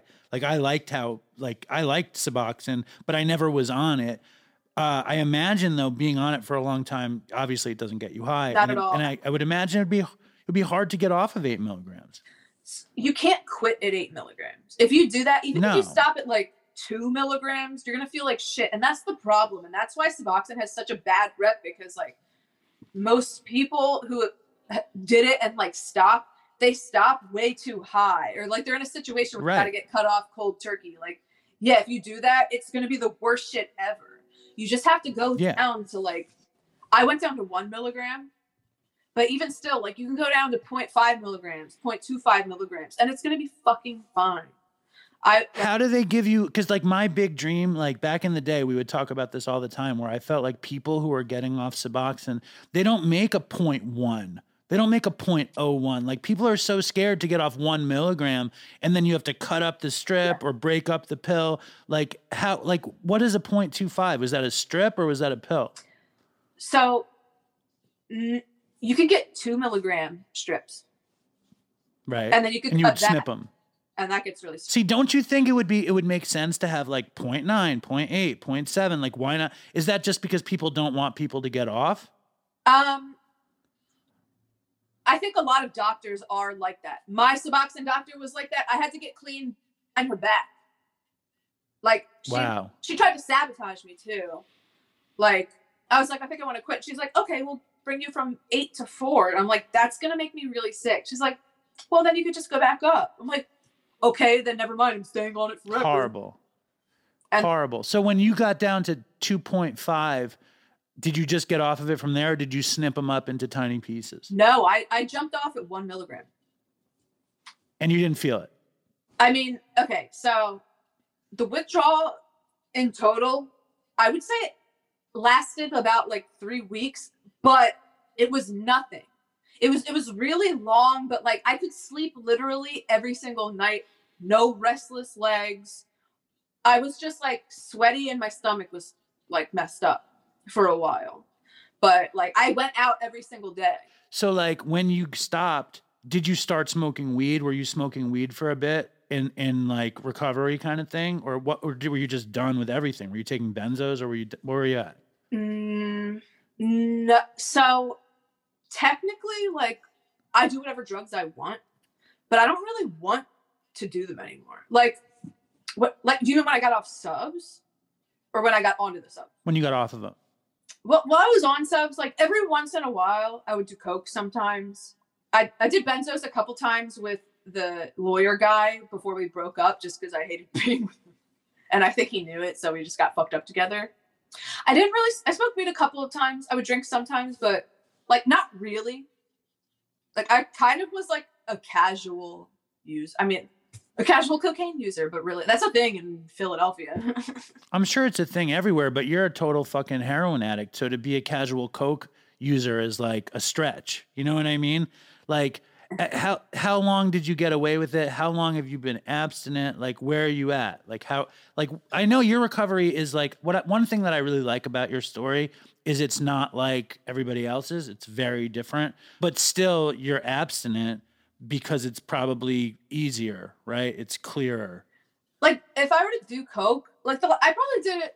I did it on the 4th of July, but like, I just don't like how it feels anymore. It sucks. I'm like 30 years old. I don't feel like feeling like shit for the next 3 days. Who'd you do coke with on July 4th? A bunch of my friends. There was like a big party and I hadn't seen anyone in a while. So you're not like in that I was a horrible drug addict and now I'm not doing drugs. You're like, we'll see what happens kind of thing. Yeah. I mean, honestly, it works for me. All right. Well, and when's the last time you did heroin? I don't know the date. I mean, how many years ago? I did relapse like last year for a period of time, but it was very short. How long was the relapse? It's like a couple months. Wow. And then did you get on Suboxone again? And it took it to get off, but. Yeah. So you just did it quick. Mm-hmm. It's interesting. Do you think you're dependent on guys now? No. You don't think you have a relationship dependency issue?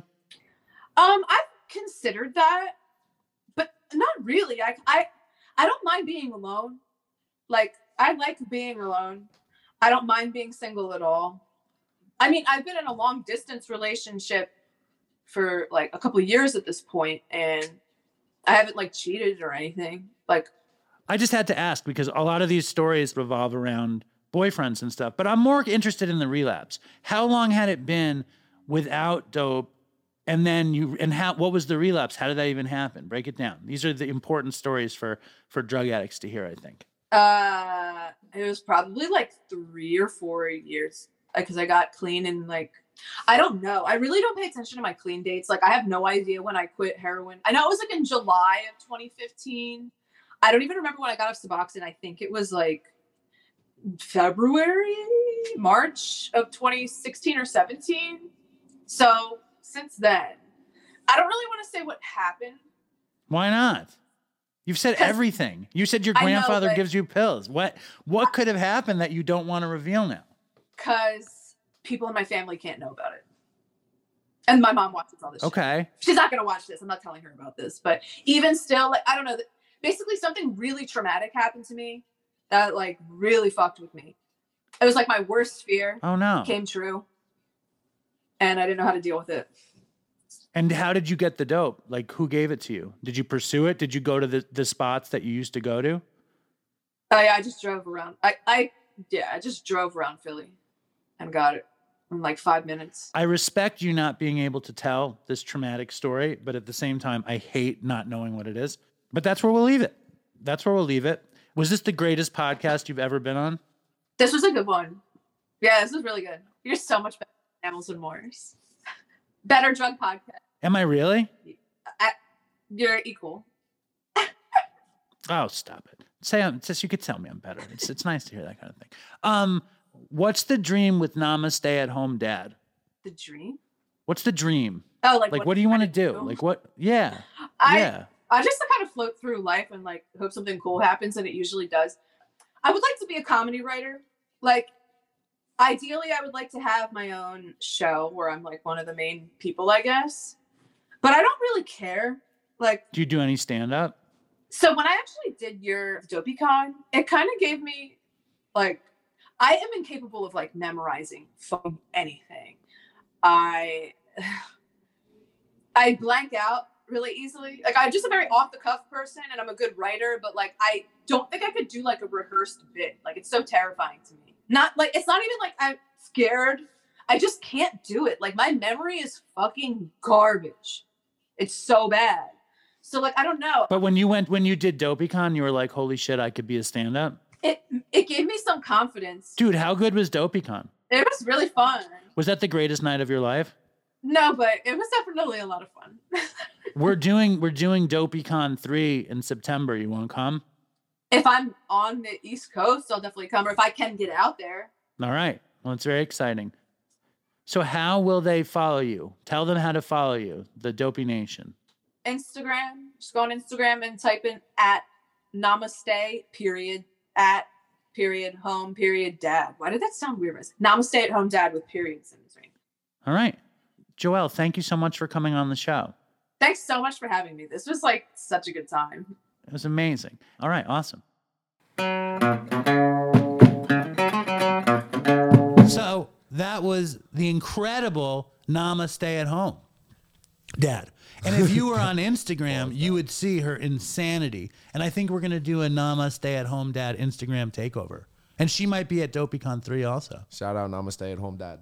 And she brought the crazy sex, love, and addiction Dopey. Yeah, she did. And any thoughts about the great Namaste at home? Joelle?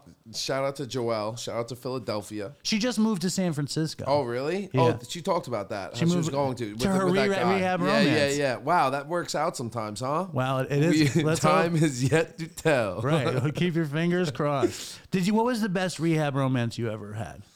Oh, Was that the neck girl? Yeah. Neck girl. Best, worst, whatever. Where is she at? She alive? She's in California somewhere. Sober? Yeah, no, probably not. I don't know. What really sparked it is because she had the fire insurance policy, you know? So when we decided to go out there, we just keep sending her back because you get paid a lot of money, you know? So that was the deal. She was like, you were pimping her out to rehab as a body broker, is what you're When saying. you put it like that. Well, you really were. I mean, no one was having sex with you. You're like, come on, baby, just go to rehab one more time. You just need for to get daddy. go to rehab one more time for daddy. You know, that's. I mean, because that's like it was. Was it kind of a pimp-ho relationship? A little. No, Pimpish hoish. a little. I mean, I'm sure. You're like, she come on, wasn't the baby. only one. We need. How many women were you pimping out to go to rehab for you? Wow. No, well, it was fucked up because they have to be gone for at least 21 days, you know? 22 days or whatever to get the last insurance. If you stay for like 10, I think, 10 or 14, you get like the first payment, which is like, if you stay for 14, you get the first payment. If you stay another 7, you get double that. Like, that's how that works. Right. So but you're not answering the question. The question is how many women? I would cycle through them. Like, oh, I sound like such a scumbag. That's not even true. I really liked her. This is as a person. She was a good person. There's nothing wrong. She wasn't a good person, but maybe she was. You definitely weren't. I was bad. But I think you could sound like a scumbag and you'd be like, I was scummy. I practiced scumbaggery. Scumbag material. Yep, scumbaggery. Scumbaggery. Scumbaggery for sure. You know what I'm saying? But thank you, Namaste, because like she was not afraid to throw it all out there. Yeah, no, hell yeah. And I'm still a little, surprised that, like you said, like that's a real relationship from a rehab that's like happening. There's people in the audience who married. Really? And have kids with their rehab romance. That's crazy. It's totally, I mean, like the truth is you're going to meet people where you're going to meet them. Yeah, it's and true. You don't know it's true. Like what They're the not future. All doomed. No, yeah. I mean, I think like most of the time when you're a fucking heroin addict and you meet a crackhead in rehab, it's not going to be marriage and kids and fucking houses and shit. But sometimes you're both in the exact right spot for recovery. It's true. Now, speaking of recovery, how is we really... Fucking, what's that horrible sound? It's my fucking cable. Ugh. It's because I'm holding the mic. That's why. That's what it is. God damn it. What do I have to hold it really gently? First of all, I'm never going to say I'm grateful at the meeting again. That's crazy. So thank you. Thank you for that. And secondly, what is... Dave, alcoholic, grateful to be here, grateful to be sober. I also stopped saying I'm a drug addict at the meeting. Oh, you used to do that? Yeah, I used to say alcoholic, drug addict. Yeah, but every time you share, it's like yeah. Instant drug addict, we know. But I want to know how is your... I mean, I don't want this episode to be bereft of recovery. Bereft, that's another one. So talk to me. Where are you at? What's going on? How you feel? Recovery's good, solid. I don't hit the Shaolin Temple every morning. I have to confess that. You were for a bit though. I was. So what's going on? Everything's really good. I really only hit the beach for the most part. I'll go other places sometime, like sporadically, But I just feel fucking good. I feel good where I'm at, We've had conversations. Jay works in this fucking crazy taqueria / tequila bar, and places like that are known to be dangerous for drug addicts and alcoholics because of the tequila and the liveliness Tequila. and all of the people and your incredible lust for life. You know what I mean? Like you're up in it, you know?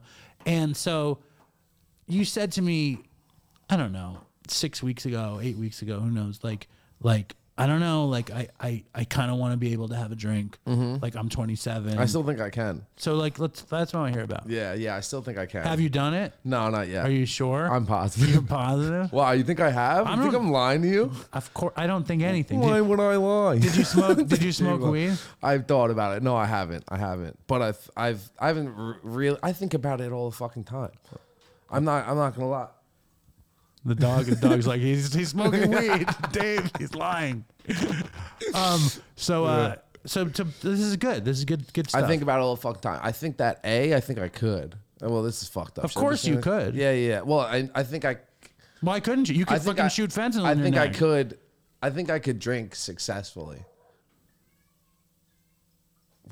Is that a child? Yeah. There's preschool next door. Oh, really? Yeah. I was like, that was weird. You're hearing your inner child say you can't drink successfully. So why do you think you can drink successfully? Because first of all, that's a different story. Okay, first of all, I think I can drink successfully because I'm not an alcoholic. You know, This is going. Hold on. Is there a scary sound? Well, because even when I drank, I didn't really drink. I didn't either, but that was something Chris So always. you don't think you could? I'm not gonna fuck with it. You know what I mean? Like, Well, maybe I'm not gonna fuck with it either. okay, But I don't care. Like, it's one of those questions where the answer is, like, for me, the answer is, I had a really shitty life. Like, I had a life that brought me nothing but addiction and strung outness and being broke and being miserable. And now we're in my robust big house with 2 kids and the Sick. dog outside and this beautiful roadcaster. sick roadcaster. So like, I don't, and then the other thing is like, I never want to drink. Like, I'm not dating. I don't need to drink. And alcohol like affects me in a way that I don't like it. It makes me sick.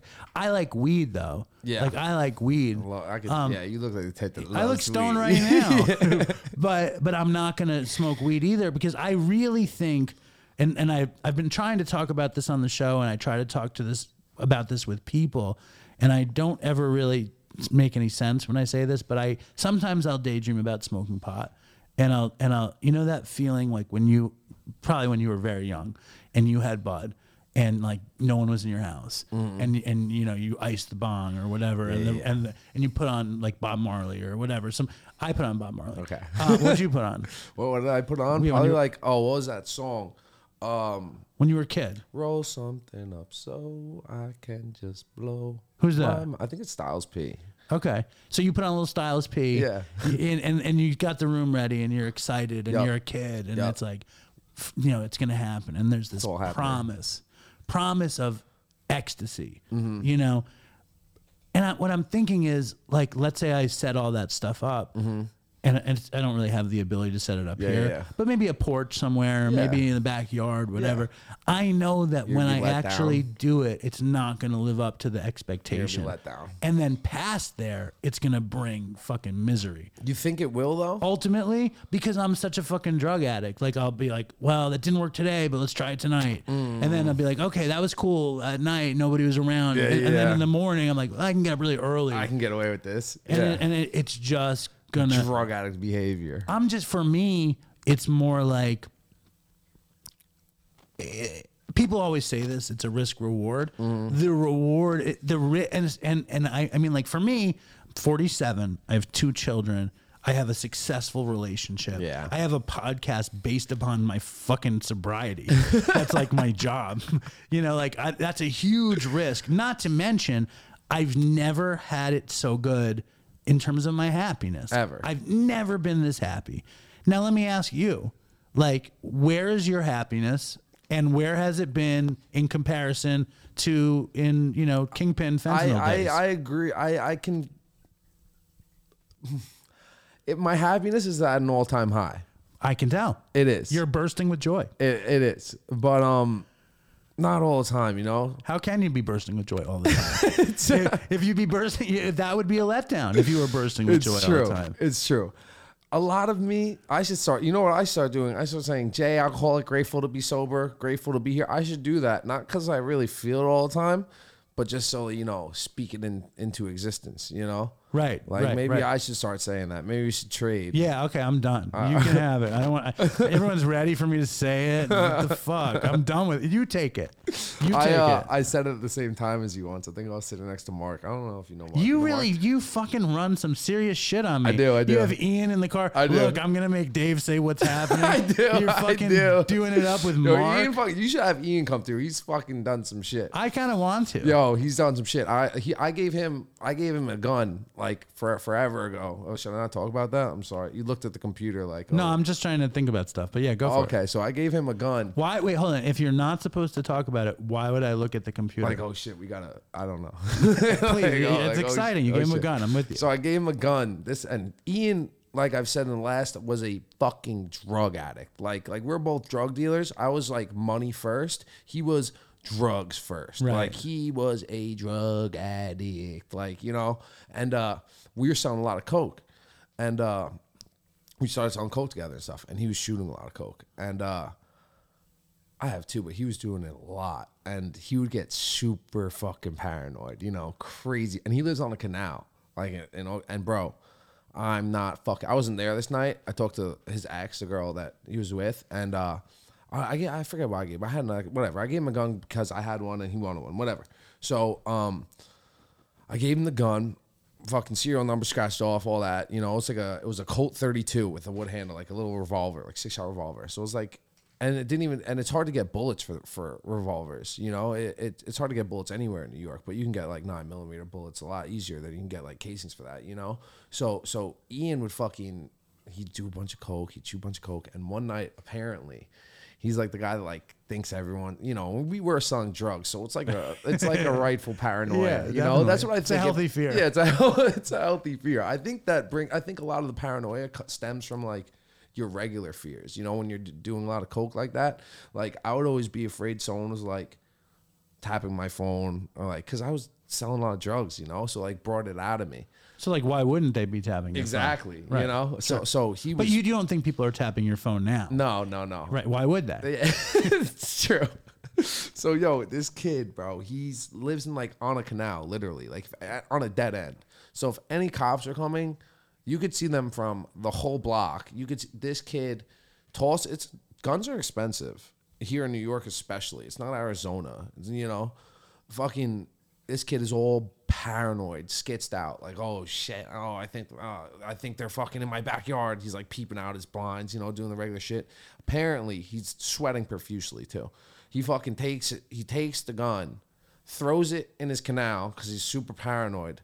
The next thought in his head is there's fucking scuba diver fucking. This is real paranoia, right? There's imagination. Real. Like, oh shit. Imaginative Ian. I gotta get the gun because you know they're gonna recover that. There's probably scuba team in the fucking canal, and that's Ian. That was Ian. So what did he do? He fucking I don't know. He bust out the scuba gear and went down. Grabbed the snorkel. That's awesome. Yeah, shout out to you. No, I was thinking about getting Ian. I'm thinking about like getting a bunch of people from the meeting on the show. Like Johnny Jukebox. Jukebox would be a fucking crazy story. Fucking I'm sure. Andre on Kratom. Andreezy. Yeah. Evan. Ev Gang. Evan, like as he does counseling, he's doing drugs at the same time. It's a lot of material. Yeah, a lot of good material. I think this episode was full of good material. Now let's get back to the one thing before we go. Mm-hmm. Drinking successfully. Oh yeah. Okay. Let's like you just said, your happiness quotient is off the charts. Yep. And I mean, you have a horrible and this fucking thing is gonna make me crazy. And everyone's like, Dave, where's the good equipment? And it's like I just bought a new cable. Looks pretty good. This cable. Oh. This cable is the problem. Fuck that but yeah, exactly. But when you say, and I understand your point.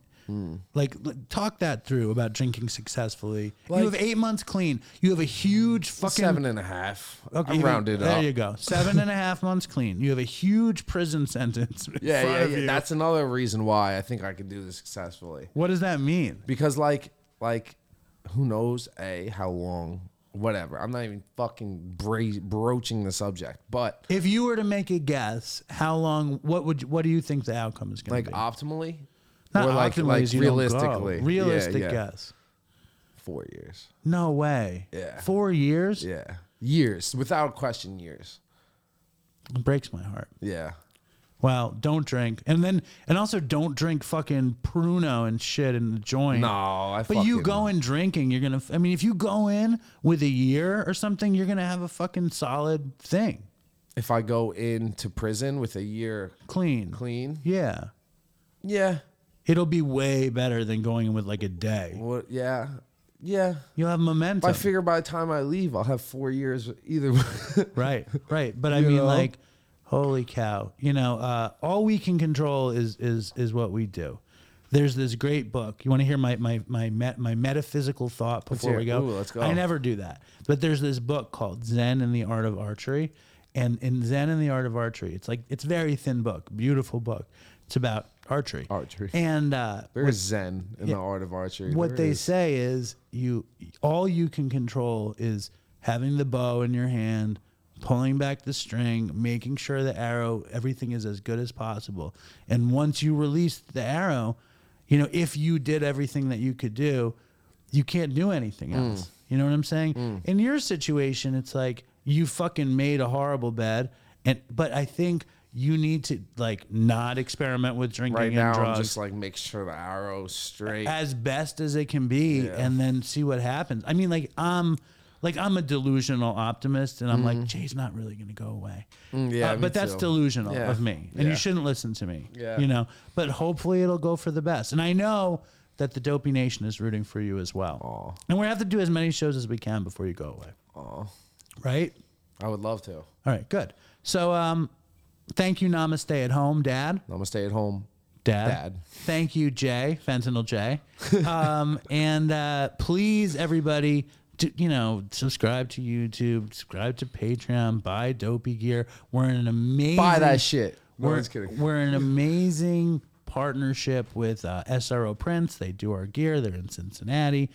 You got to mention them. They're all junkies like you. Oh, really? Yeah. Shout out to SRO Prince. Yep. And stay strong, Dopey Nation, and fucking toodles for Chris. Toodles for Chris. I wanna take a walk around the world. I wonder would it do me any good? Until I get some money in my pocket, then I guess I'll just have to walk around my neighborhood. But I wanna be good so bad. Wanna be so good, so bad, so bad. I wanna be good so bad. Bad desire's all I ever had. And I wanna take a ride up in the sky. Watch this aeroplane just pass me by. And I wanna see a Lear jetliner take a dive, just to show all of these people what it means to be alive. But I wanna be good so bad. Wanna be so good, so bad, so bad. I wanna be good so bad. Bad desire's all I ever had. And my shadow's getting smaller and smaller. And it's high noon where I stand. Shadow's getting smaller and smaller. And it's high noon where I stand.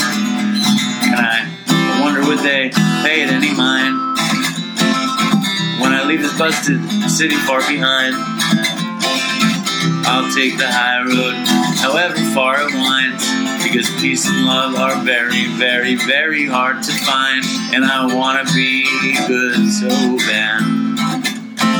Wanna be good so bad, so bad. I wanna be good so bad. Bad desire's all I ever had. Damn it, all these suckers make me mad.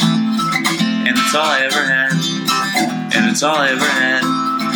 And these suckers make me mad, and I wanna call my dad, and it's all I ever had, and it's all I ever had, and it's all I ever had. And it's all I ever had. And these suckers make me mad, and it's all I ever had, and I wanna call my dad, and it's all I ever had, and it's all I ever had. And it's all I ever had.